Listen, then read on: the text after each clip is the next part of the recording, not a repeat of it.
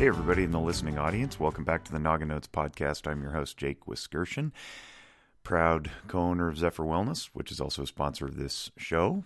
Please go to zephyrwellness.org to check out what we have to offer, or follow us on all the usual social media platforms, Instagram in particular, Facebook, YouTube for sure, and this channel.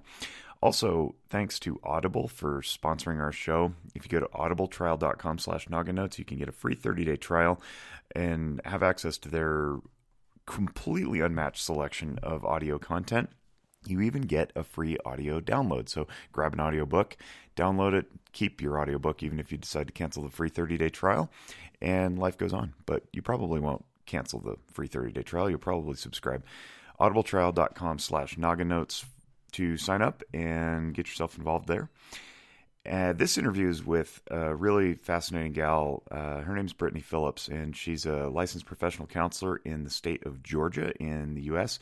Our conversation is wide-ranging, but we mostly talk about how people can deal with trauma, and in particular trauma, with the pandemic, but also generational trauma that may be experienced through racism or cultural divides and that sort of thing. So I had a good time talking to her, and I think you'll have a good time listening to her. Thanks again. It's always humbling to know that people take time out of their day to listen to what we have to say on this show, and we don't ever want that to go unacknowledged. So thank you for continuing to support and share our content. As I always say, it doesn't do any good locked up in my head. Please feel free to spread it around so that other people can heal as well. Without further delay, this is my interview with Brittany Phillips. Enjoy. Welcome back, listening audience. Thank you for, again, downloading our content. We appreciate it. And it's always humbling to know that people carve out time from their days to spend it with whatever we have to say, which is still mind-bending for me, that people would take their precious time and think so highly of what we do that they would listen to us. So today's episode, we have Brittany Phillips, and she's a licensed professional counselor in Georgia. You're in Atlanta. Hello, Brittany. How are you? Hey, I'm great. How are you? Awesome. I'm up here in Nevada. Everybody's familiar with that if they listen to the podcast for any length of time. In the Reno-Sparks area. It's not at all near Vegas. It's a 6.5-hour drive. Please don't make that geographic mistake. And you're in Atlanta, and you are a counselor there, but I'll let you finish introducing yourself. Yeah, so I'm a licensed therapist here in Atlanta, Georgia.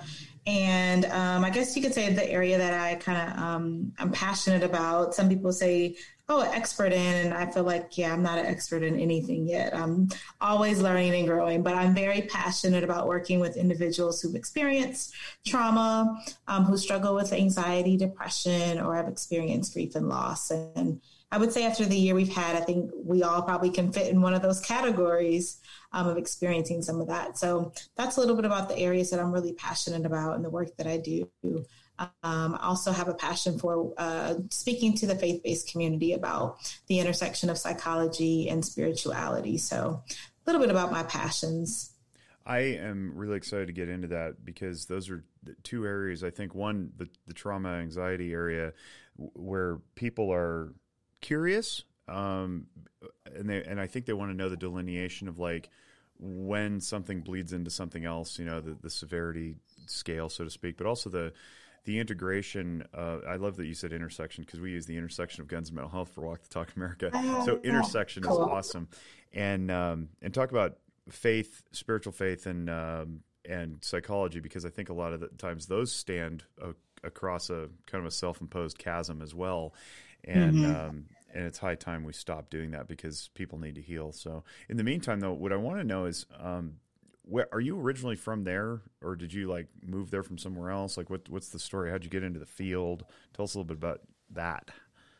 Sure. So I was born and raised in a town called Rockford, Illinois, which is west of Chicago. So I moved to Atlanta when I was about 15. My parents moved here for better job opportunities.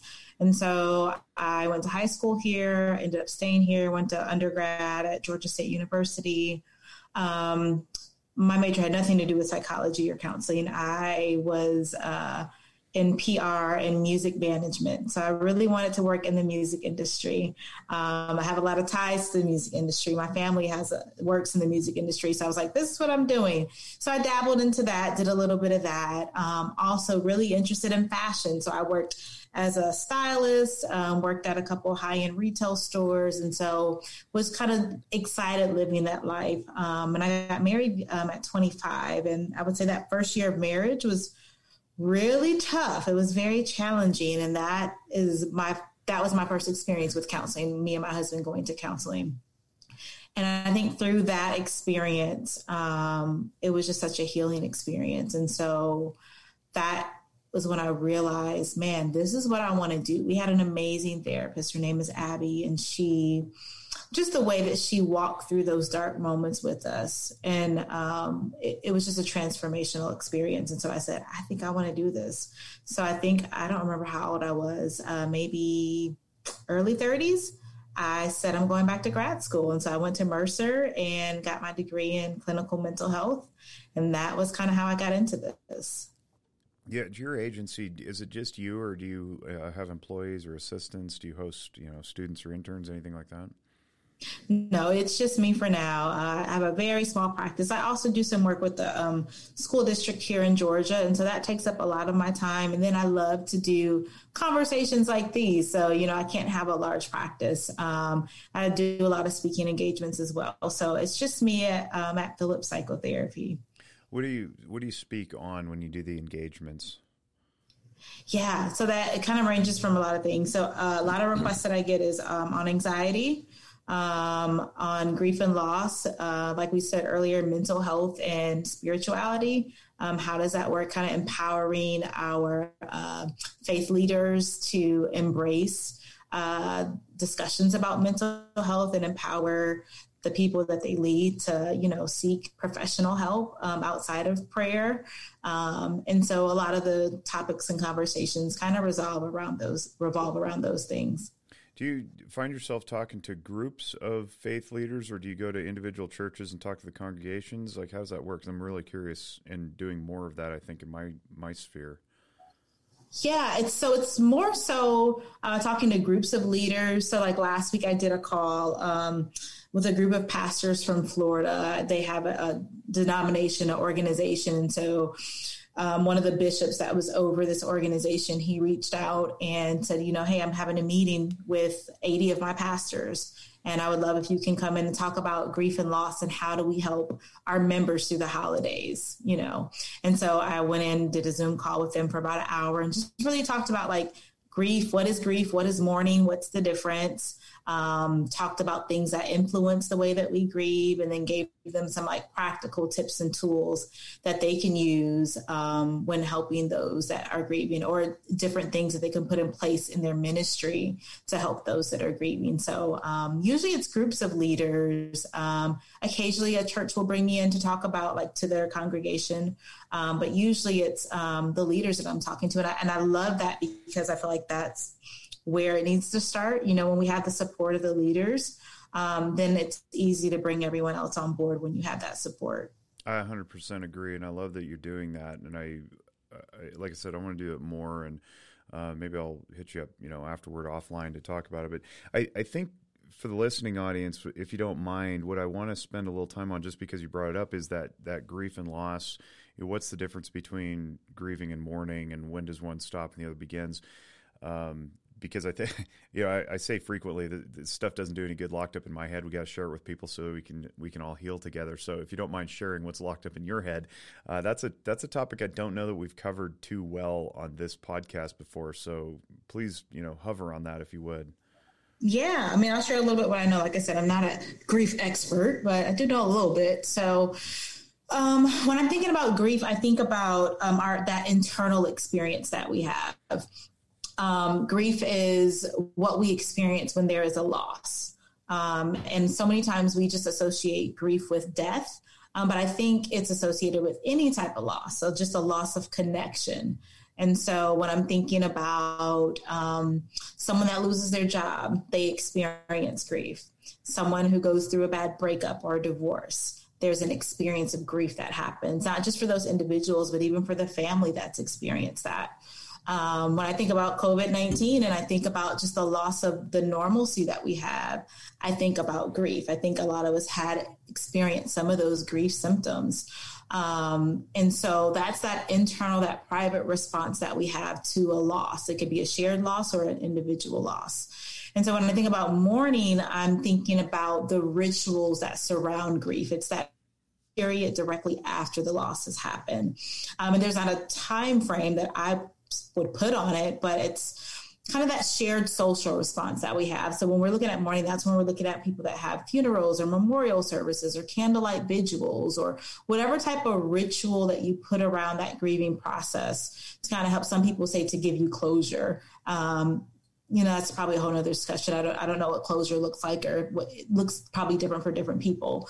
But I do know that grief needs to be ritualized. And so I think that encompasses that mourning process. That's really well put. I've never considered the two like that, so I appreciate that. I always learn so much in these interviews. You bring up like closure, and we can touch on that briefly. Do we ever get closure? And I'll put that in air quotes because the audience can't see it. But there's a debate about that, right? Whether or not we actually do. What's your experience with that? Yeah, and I don't know. I mean, I think it's different for different people, and I think maybe some people need to have that language to come to a resolve within themselves. So I don't want to say that we don't ever get closure, because some people may feel like they have closure and that's what they need. But I believe that we don't get over grief. I think that grief is a part of love, and grief is something that we carry with us. There's a great book by Megan Devine. I think it's called It's Okay That You're Not Okay. And she talks a lot about how we move forward with grief and we carry it with us because it's a part of love. So when I think about closure and it's the ending of a thing, I don't know if that's really what the goal of grief is. I don't know if the goal is to get over it and close that chapter and move forward. Because if love is there, I think we're always going to carry a piece of that with us. That's reasonably fair to say. It seems maybe more like the appropriate assignment of closure would be to the mourning because it's a process, but the grief is almost like a scar maybe. So, you don't necessarily have to be influenced by it on a daily basis after a certain period of time, but it doesn't just go away, right? Right. I like the way you said that. Yeah, absolutely. It's just cool thinking out loud like this. For me too, with grief and loss, what it indicates to me, because I do a lot of emotional functioning, and we center on the 10 emotions as researched by Carol Izzard. One of those being sadness. Sadness' adaptive function is to tell us that our expectations didn't get met. So if we have this expectation that somebody's going to live longer than they do, I almost said forever, but I think sometimes we think that, right, unconsciously. Yeah. Or if we get surprised by the job loss that we didn't expect, any of these expectations we get dumped or broken up with, or we totally expected to win the championship and we didn't. There's a sadness component there, right? And so if we can learn to endure and tolerate the emotion of the sadness, then it has applicability to the overall experience of the grief. And some are bigger than others, obviously. And I think maybe the magnitude impacts our life in such a way that, we need some professional processing with that. So what are some, I guess, some tips and techniques that you fall back on that are some of your favorites when you work with people who are experiencing this very heavy grief and loss? Yeah, I think the first one is, just simple. I don't know if it's a tip or tool or technique, but it's just acknowledging what you feel. I think so many times we don't take the moment to actually feel our feelings. We don't, something happens and we feel something and we just kind of get busy and do something else. Like we don't take a moment to breathe into that space. Notice what it is. Like, oh my God, where do I feel that in my body? Why is my stomach tight? Like really sit and get curious and explore like what that is. So I would say first, like acknowledging and feeling what you feel. And I think journaling is a great way, writing it out. Some people are able to process emotions like that. I'm not so much a writer personally. It's so funny because I tell clients to do things and I'm like, you don't even do that yourself, girl. What are you talking about? So other options, like movement. I know that, emotions attach to our body and, trauma attaches to our body. And so we have to work that out. So for some, that may look like doing yoga or Pilates. For others, that might look like having a one-on-one dance party with yourself. It doesn't have to be a structured activity, but just doing something to get some movement. And it's not saying that the feeling's going to go away or the emotion's going to go away, but I always challenge people to, when they do something like that, notice what you're feeling before you start it, and then notice how you feel after. Not saying it's going to go away, but just notice if there's any shifts or changes. Like, did the knot in your stomach move to your chest, or like now do you have a headache? Like, just noticing that there are shifts and changes, I think, is powerful. So people know, like, oh, what I feel now is not always going to feel like this. Things do shift and they do move and they do change. I think taking the perspective of just noticing too and observing pushes you into a place of neutrality, so that you're not judging the experience too, which I think a lot of us tend to do. So I appreciate that commentary. It actually makes for a nice segue into some of your area of specialty, which is trauma work. So a lot of trauma in my experience has been misunderstood, or at least poorly understood. As the person experiences whatever they do, they can't put words to it. They don't know how to process it accurately. So how does this translate then, as far as the labeling and the claiming and the naming and that sort of thing? Wait, ask me again. Sorry. I think I got lost in the question. It's not your fault. I think it was me. It's not you. It's me. I also communicate poorly for a guy who teaches people how to communicate. No. So with regard to like identifying, naming, claiming the emotional experience and the feeling physiologically too, right? How does that translate to trauma experience as opposed to grief or loss, and how are they maybe similar or not? Yeah, I think there's a lot of similarities there. I think with trauma, there is a verbal component that I think a lot of people who aren't clinical expect people to be able to express what happened and to tell the story of what happened. Mm-hmm. But in trauma, what happens is, that part of our brain where we have that verbal processing, it kind of goes offline. It shuts down because we're in that survival mode. And so a lot of things that are left after a traumatic experience is just the feeling, is the body sensation that you notice. And I think it can be difficult for those who've experienced something traumatic to sit with it, to notice it on their own. That's why I feel like therapy is such an important safe space for people to process when they've had something like that, because it can be difficult to do on your own and to notice. And, a lot of times it can feel like you're re-experiencing it all over again. It's like it's happening all over again. So you don't want to feel, you try to block it out. You have that avoidance, or sometimes, what we call dissociation is just kind of like feeling like you're not inside your body anymore, not attached to yourself. You're detaching from that feeling because it's too painful or overwhelming. So I think it is a little bit different with trauma. I don't know if I would encourage my client to, just go sit with that feeling on your own and come back and tell me how that worked. I would want to process that with them in therapy together to make sure that they're safe, and to help them and co-regulate, teach them coping skills in session and say, oh, that feeling is big. Let's take a deep breath right there together. Notice that you're here, you're safe now. That was then, this is now. I know I just said a whole lot of things and went probably 10 different directions with that answer, but there are similarities. And I think the way that I would treat it probably would be different as a clinician. No, I find myself agreeing with you a lot there, and it's a new approach. It's not something that I'm familiar with regard to how you walk somebody through it and purposely don't tell them to go do it on their own. And I'm wondering what the risk is there, because I can't quite put my finger on it. Yeah, I think until I know that if it's an established client, I think for a new client, I wouldn't suggest that until I know that this client has established coping skills and mechanisms that they have in place that they can regulate if they get uncomfortable. If they can, then I would, encourage you to feel it, notice, put in place what you've learned and see what shifts. For a new client that we haven't established that yet, I don't think I'm going to assign them the homework to, notice what you feel and breathe through it, because it can be overwhelming and scary, and it can cause some people to not return to therapy. Like, oh my God, that was the worst thing I've ever experienced. I'm never going back. She's terrible. And we want them to feel safe. So until we establish that safety, that's probably why I would take that different approach.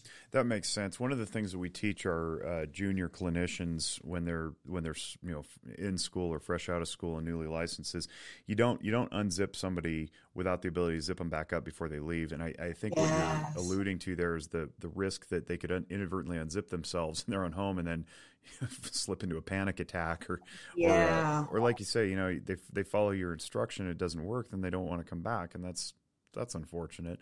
Because then not only are they not getting the help they need, it could give a black eye to the whole profession. They don't come back to anybody.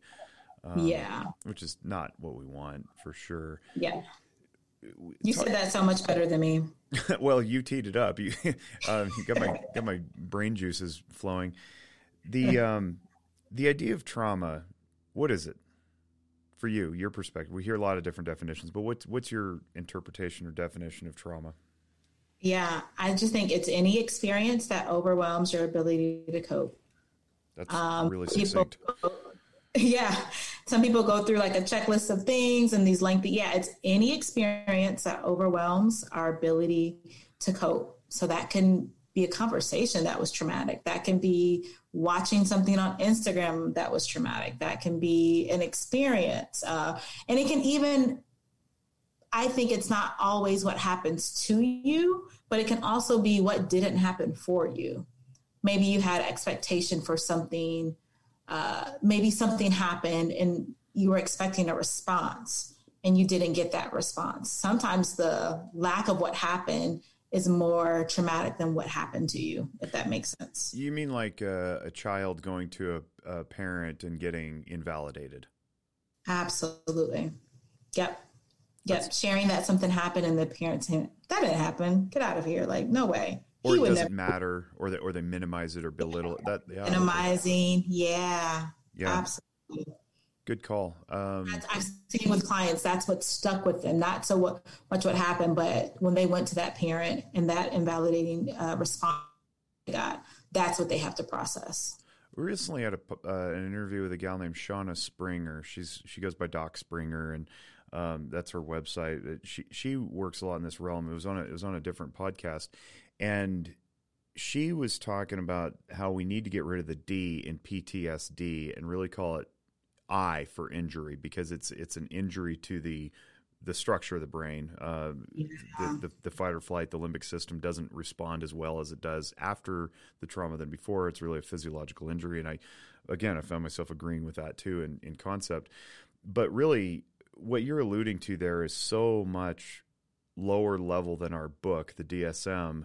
For the listening audience, it's the Diagnostic and Statistical Manual of Mental Disorders that we use to diagnose things and send claims off to insurance and so forth.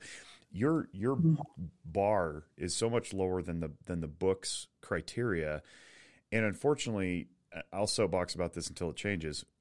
Our profession doesn't allow for insurance reimbursement for preventative care, and that's a shame, and it keeps people from coming in, and because you basically have to be broken before you can get treatment.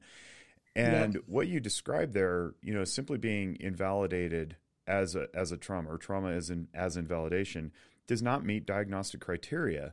So how do you work with that? We've got the catch-all adjustment disorder, I guess, but what do you say to somebody where you validate what they've experienced, it doesn't rise to the level of disorder, but you still want to get compensated for your time, and they don't want to have to pay cash out of pocket because they're already paying their insurance premiums? Like, how do we fix this?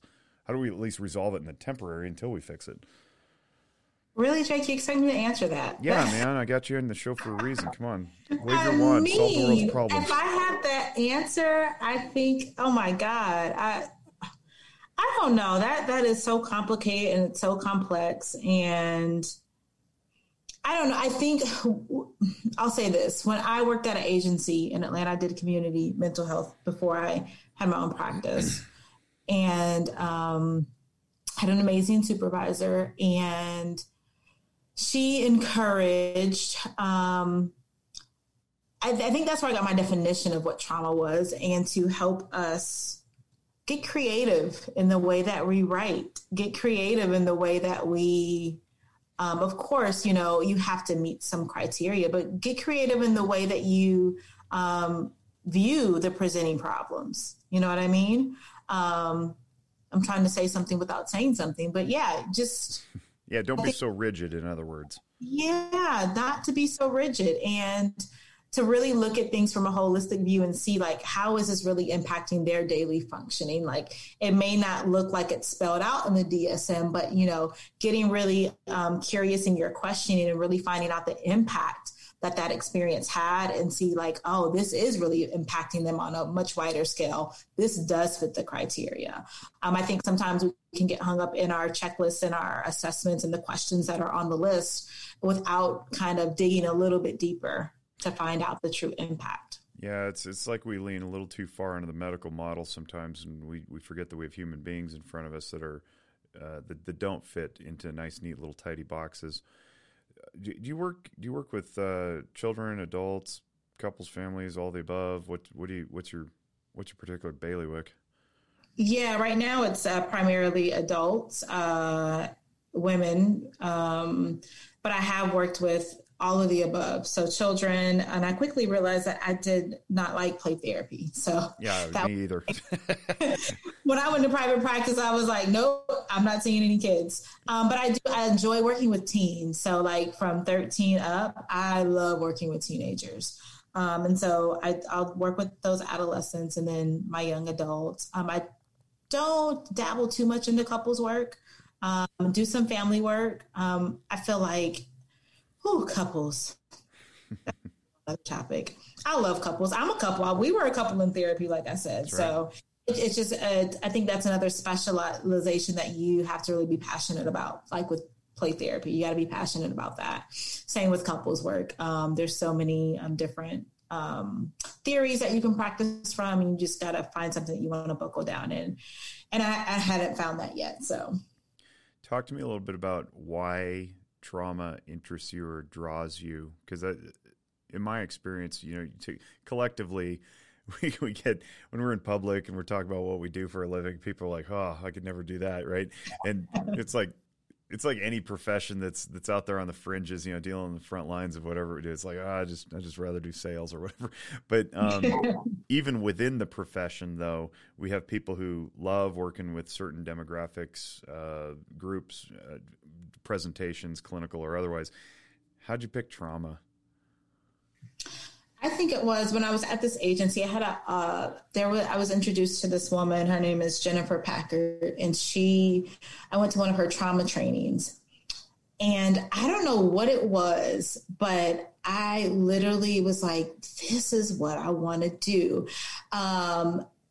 Just the knowledge that she had about trauma and how it impacts the brain, it impacts the body, and the work that she's doing. And she's trained in EMDR. I'm trained in EMDR now. I don't know. I think it was just her approach. And, I always tell her like she's one of my mentors from afar now, but I really appreciated the way that she talked about it, the way that she just kind of laid it out. And I said, you know what, I think that's what I want, because that can be a topic that seems scary for people. For young clinicians, they don't want to, oh God, they have what kind of history? Oh no, give that to a more experienced clinician. I was that young clinician that was like, I'll do it. I'll jump in, of course, with very good supervision, but I don't know if I can give you like a specific answer, like what drew me to it. I think what I loved seeing is walking with people through really, really dark places in their life. Trauma work to me is sacred. When they've experienced something that overwhelmed their ability to cope and things that can be unspeakable, for them to sit in a room and to share those experiences and to process that, and then to see them work through that and move through that and come out on the other side. That's just such a sacred space to me. And I'm just so honored when people share their stories and their journey with me. There's a difference between acute trauma based on an event or an episode, and then chronic trauma, over a lifetime or over several generations. If you wouldn't mind, share a little bit of insight to the audience as to what the differences are and how they're similar or dissimilar. Yeah. So yeah, you just said it. Like with acute trauma, it's like maybe one experience that could be like you had a really bad car accident, right? Or you had like one instance of sexual abuse, like a specific event that happened that did not reoccur. And when we're looking at chronic, we're looking at what we label as kind of like complex trauma, right? So that's when you've had maybe multiple experiences that have happened to you over time. So maybe that looks like you grew up in a household where there was domestic violence. You had an alcoholic parent. Another parent was diagnosed with a mental health illness, and you experienced physical abuse in a romantic relationship. You've had complex from multiple things that have happened to you over time. And so there's a lot more processing that happens because there's a lot more events to process. And then I think some of the messages that we start to internalize about ourselves when we experience complex trauma, right? With acute trauma, I don't know. Definitely there are like some negative messages that you can believe about yourself. But I think when things happen over time, you develop definitely more of a narrative of like, I'm bad, or I caused it, or it's my fault. And there are these like negative core beliefs that we really develop about ourselves. And so I think there's a lot more processing that has to happen and unraveling that has to happen to really get to the root of like, no, you're not a bad person. You didn't do a bad thing. Something happened to you and you've internalized that. So how can we create a new narrative? How can you create, a more positive cognition about yourself, a positive thought about yourself? And that's kind of what, when we talk about EMDR, which stands for eye movement desensitization and reprocessing, that's part of what that therapy is. It's finding what is that negative core belief that you believe about yourself, while processing a lot of the memories and the images and the body sensations that you have. And once we process that and kind of desensitize ourselves to that, what would you like to believe about yourself? Instead of I am bad, or I am shameful, or it was my fault, or I'm powerless. What would you prefer to believe about yourself? And really instilling a more positive cognition. Do you follow ways with that? Sorry. Yeah. Do you follow Brene Brown? Oh yeah, I love Brene Brown. Yeah, that sounds a lot similar to what she says. Stuff, it's not you are not a bad person. You had a bad thing happen. Huge reframe there. Yeah. So for people. So I would be remiss if I didn't bring this up. You are a Black woman and you work in a highly diverse community there in Georgia. How much of trauma is due to cultural experiences that are long standing? I mean, we can say racism, but I hate using racism because it's so overused these days, and I think that the definition's almost been lost. But we can certainly discuss that too, and what your experience has been, and how many of your clients may present with that too, and what we may. I'm asking a lot of questions right now. One of those things they tell you not to do in grad school is don't ask multiple questions, because like, which one should I answer? But broadly, maybe address that. So for not only the listening audience, but also we have clinicians in our listening audience too. What can we take away from your perspective and your experience? Yeah. Knowing that you're not speaking on behalf of the entire Black community. Absolutely. No, and I think, I might even push back on the comment you made a little bit about, racism. I think racism is a huge part of the trauma that Black people have experienced. And I know it can feel like it's overused a lot. And I think as a person of the community and that has experienced it a lot, I wouldn't say that it's overused. I would say that it's a real lived experience that we experience sometimes on a daily basis. Just a personal example, but like a microaggression that happened to me 2 weeks ago. I was presenting at a parent talk at a school, and I was the first one to log on to the Zoom call, and it was just the PTA president that was on. And she assumed that I was a parent that was on. And so she was like, oh, what grade is your kid in? Blah, blah, blah. I was like, oh, no. I said, I don't have a child at the school. I said, I am here to present tonight. And she was like, oh, you're the presenter? And that was literally her tone and her facial. Well, you guys can't see my facial expression. But I said, yes, I'm the presenter. She was like, oh, okay. And I'm like, but for me, like that happens a lot. That happens all the time. So let me interrupt real quick. 'Cause people may not know that term. What is a microaggression, and how is that an example of one?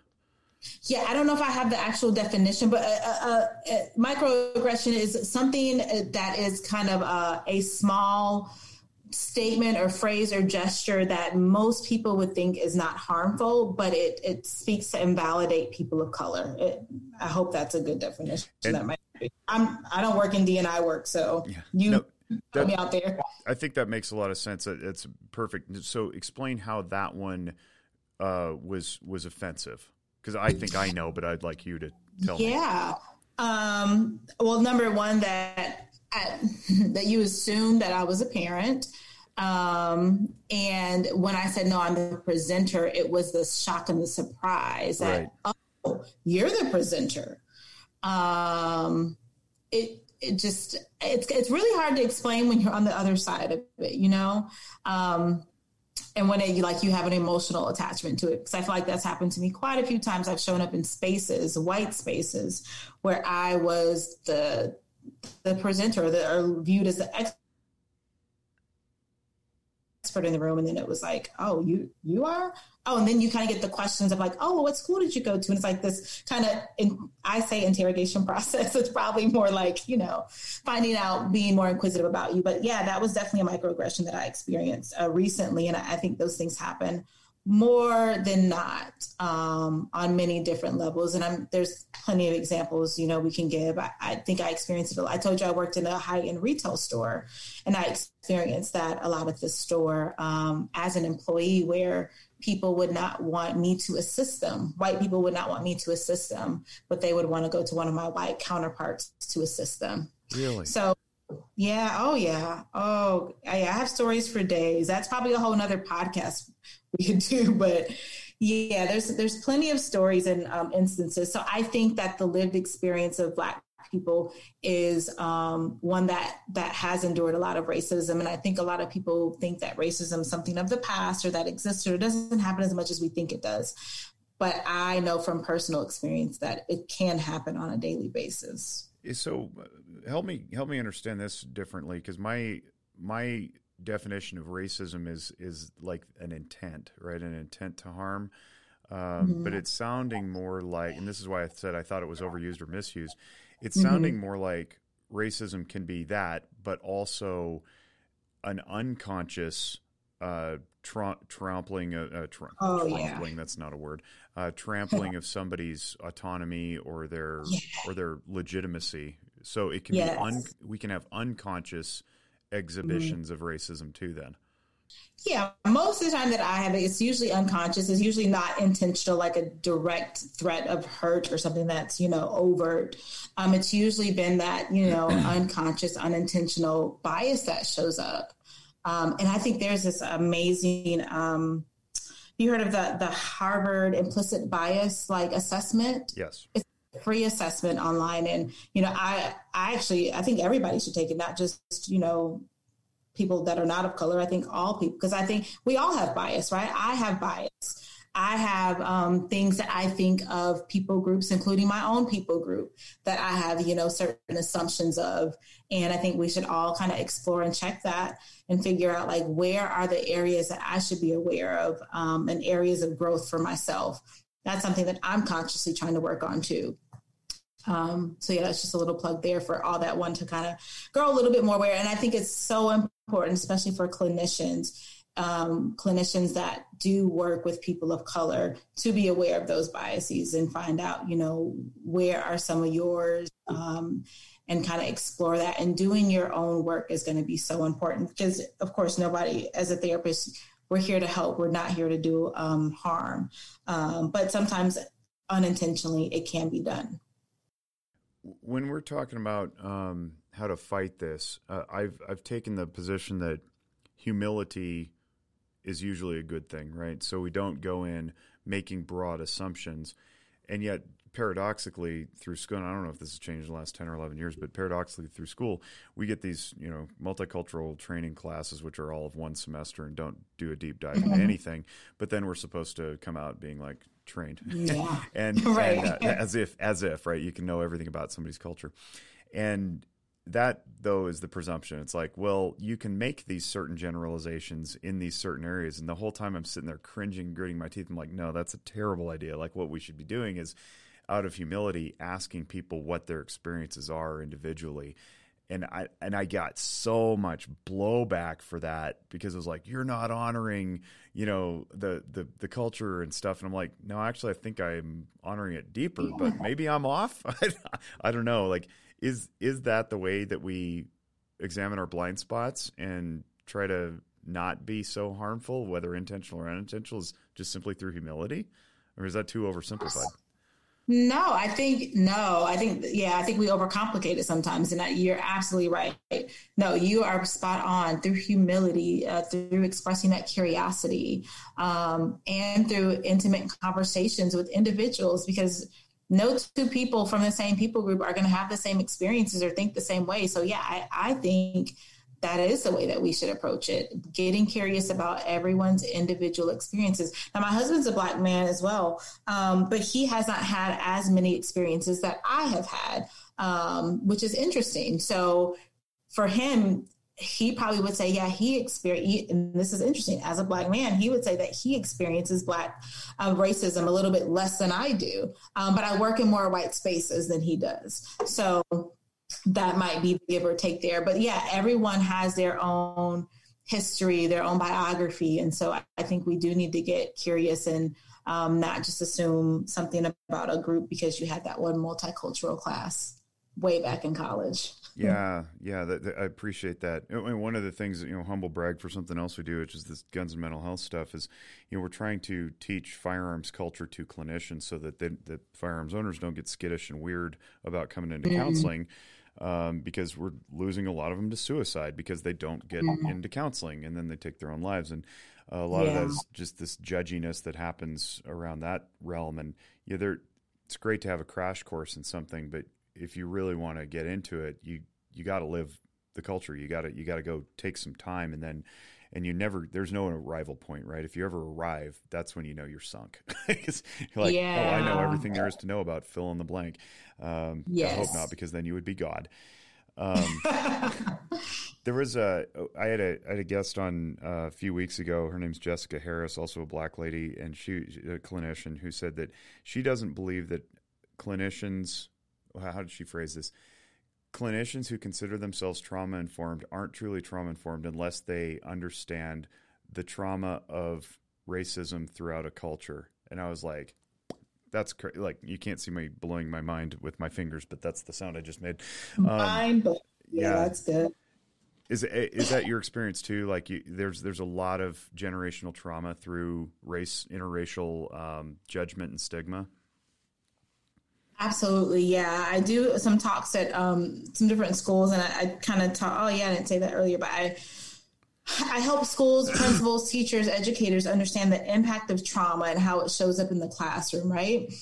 But then there's also this other piece that I say, that we can't talk about trauma, like she says, unless we're talking about race and racism and understanding how that impacts not just our kids, but the families that are walking through the doors, and maybe some stigma that they have with schools or with administration, maybe some historical trauma that they've had themselves. And, just when we look at the U.S. and the history that we've had with desegregating schools and things of that nature, there is a lot of historical trauma that is just in our blood and in our genes. There's an amazing book.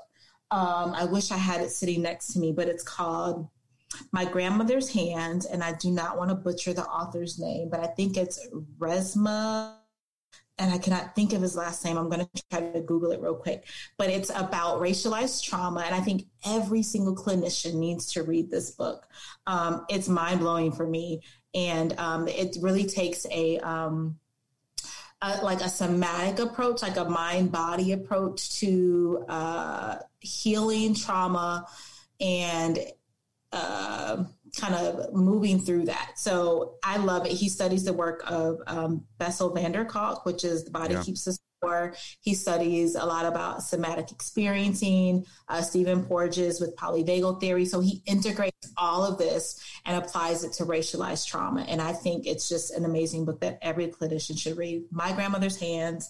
And if I could find the My Grandmother's Hands, you'll find it. Yeah, I just looked it up. My Grandmother's Hands, and the author is Resmaa with 2 A's at the end, Menakem, Menakem. Yes, phenomenal book. So now we're talking about generational trauma and cultural trauma. It starts to sound a little bit like a lot of things can bring trauma. So for me, I was bullied from 3rd grade through 12th, right? And that's not something that you would normally suspect of a 6'1", 200-pound man. Who's, maybe the reason I am 200 pounds is because I was bullied and I went to the gym a lot. But we talk about power differentials too. With just because you may be the same race, power differential certainly plays into principal to student and people who don't handle their power well, so to speak. And without sounding like we need to all fear for everything because everything is trauma, how do we strike the balance there about being mindful of people's experiences while also not overplaying it to the point that we make everyone a victim? That's that's good. I think it's just a balance of honoring their experience and kind of letting people lead the way. Like, I never take, when I'm in the room with a client, I never take on the role as the expert in the room. I think that you are the expert on your life, right? And so, I do definitely a client-centered approach. So I kind of follow your lead. But I don't know if I'm going to answer your question at this point, but there is that fine line of like, because of some life experiences that just because I know of somebody's life experiences does not mean that I'm going to, as a therapist, that I'm not going to challenge them and I'm not going to push them and have high expectations of them. The same with children. I tell this to educators, just because we are high on support and nurturing does not mean that we have to be high on expectations too. We can't have low expectations and high support because then we're just kind of being permissive, right? And not having a standard for them and having goals and aspirations for them to reach. But if we're the opposite, like if we're really high on expectations and standards and very low on support and nurturing, then that's kind of more of that punitive approach that we're taking. So I think we need to have both and, right? We have to have high expectations, but also high support and kind of supporting our clients and just people that we do life with. That was a phenomenal answer. I didn't have an answer. When that came out of my mouth, I was like, I don't even know how I would answer this. And I think you nailed it with by going to the educational realm where you got nurturing and support, right? And this is object relations theory too, right? You got the critical parent or transactional analysis, critical parent, nurturing parent, and so on and so forth. But the point is, we don't remove standard and expectations simply because we validate somebody's horrible lived experience, right? Yes. So, and I think the first step toward that is just being a listening, empathic audience, where we don't presume that we know, and we listen with full value to what they have to say, because it's like if it was emotionally something or other for you, that's it. That's the end of the story. I don't get to question that. I can help you shape it. I can help you come through it with a different context, but I don't get to challenge it and say that's not accurate. That's why experiential comparisons are so useless. Like we all experience things differently, There is no, well, if I were you, I wouldn't have, because if I were you, I would have. And Christian Conti talks about that in his yield theory too. So that's a phenomenal answer. Speaking of hand-me-down trauma that may have affected people, I want to shift back into the religious scope because there's a lot of people who've been wounded by religion, and yet they find a deep sense of spirituality that they want to pursue. And sometimes those are in conflict with what they've been told by big religion about going to counseling. It's witchcraft, it's of the occult, it's so whatever it is, and it couldn't be further from the truth. How do you work with those faith-based sectors and helping them change their mind about this profession that we do? Yeah, I think I normally start with just talking about what mental health is and kind of talking about, how mental health is part of our physical health. Like we can't separate our mental health from our physical health because we're clearly in one body, right? Our brain, mind is inside of our body. And so if we're talking to people, if we're using scripture, I wish above all things that you prosper and be in good health, right? The word says that. If we're talking about God wants us to be in good health, that includes our mind. And so if we're sick and we go to a doctor, if we get a cold and we go to a doctor, if we break a leg, we go to a doctor. What happens when we have a emotional or a mental injury that we experience? When we experience a trauma, right? We need to go see someone that is skilled and licensed and professional that can help us kind of work through that. If we break a bone, we go get a cast put on. But what happens when we have an emotional wound? We need to go to a therapist and give us that type of a cast, an emotional cast, some support around that we need. And so I think when I start by talking about that as part of our physical health, people are a little bit more open and they start to see the connections as like, oh, okay, yeah, you're right. I do if I got diabetes, I'm gonna go take some insulin. If I have depression, it might mean that I might need some medication to support me through this time. So that's kind of how I approach it in the beginning. Do you find a lot of people are, I'm trying to think how to phrase this. Are they still suspicious throughout the process, or did they go over pretty quickly?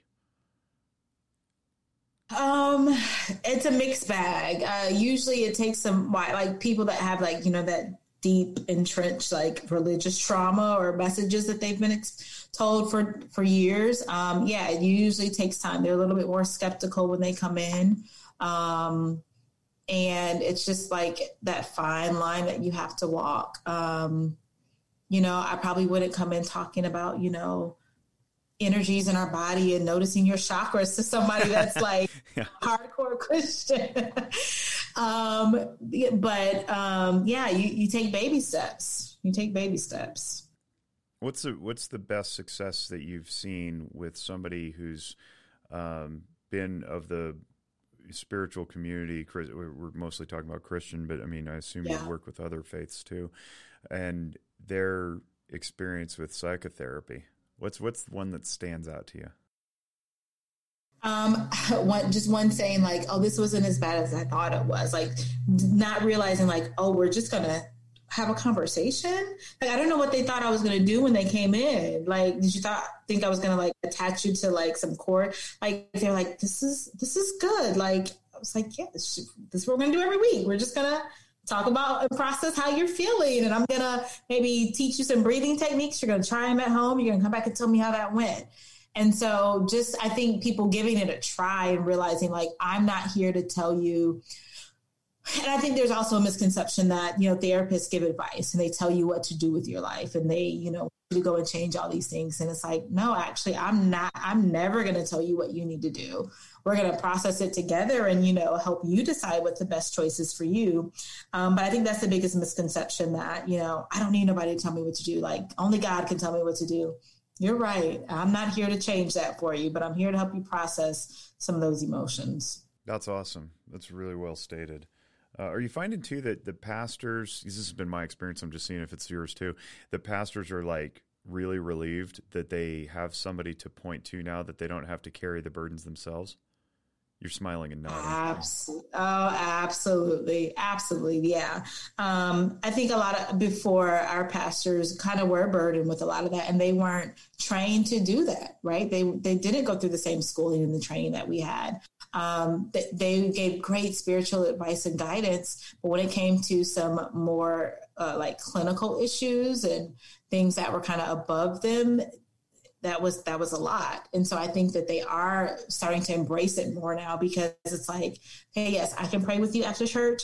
And Monday morning, I need you to call this person and they're going to help you the rest of the way. We're going to, kind of do this balance of working our faith, but also what are the practical tools that we need to put in place to really see healing and progress go forward? Because like we play a part in our healing as well. I do believe, that there are, miraculous things that happen. But a lot of the times, we've got to put in some effort and work behind that too. Yeah. My pastor's always said that, God answers prayers through people.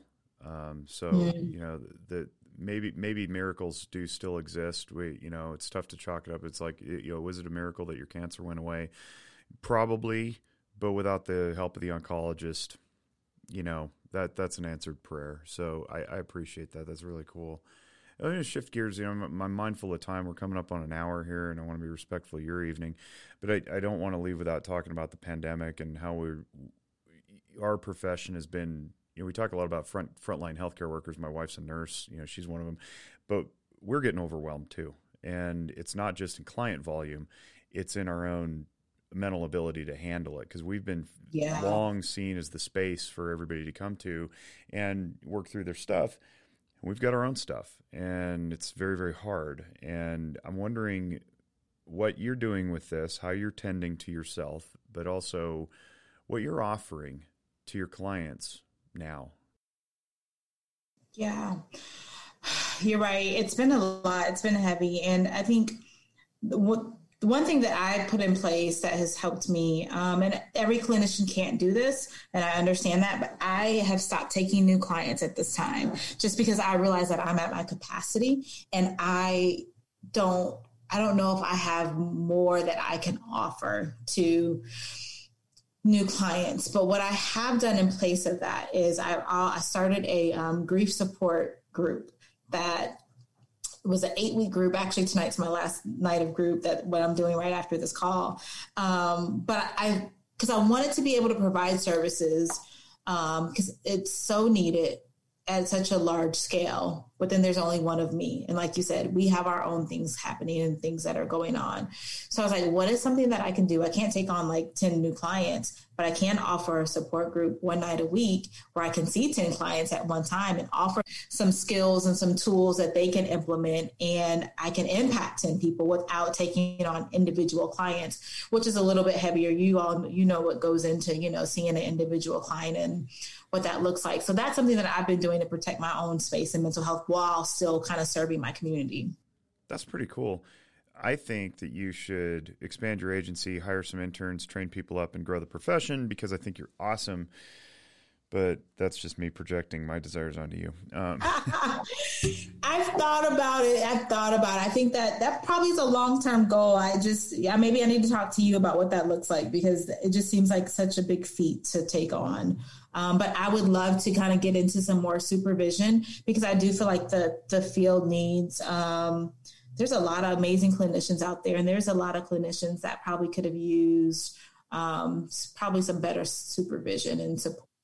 And so I do feel like I do want to contribute back in that way, because I know I had 2 amazing clinical supervisors. And so that's the only reason I am the way that I am today. So I would like to give that back to the profession. It's not as heavy of a lift as it looks. And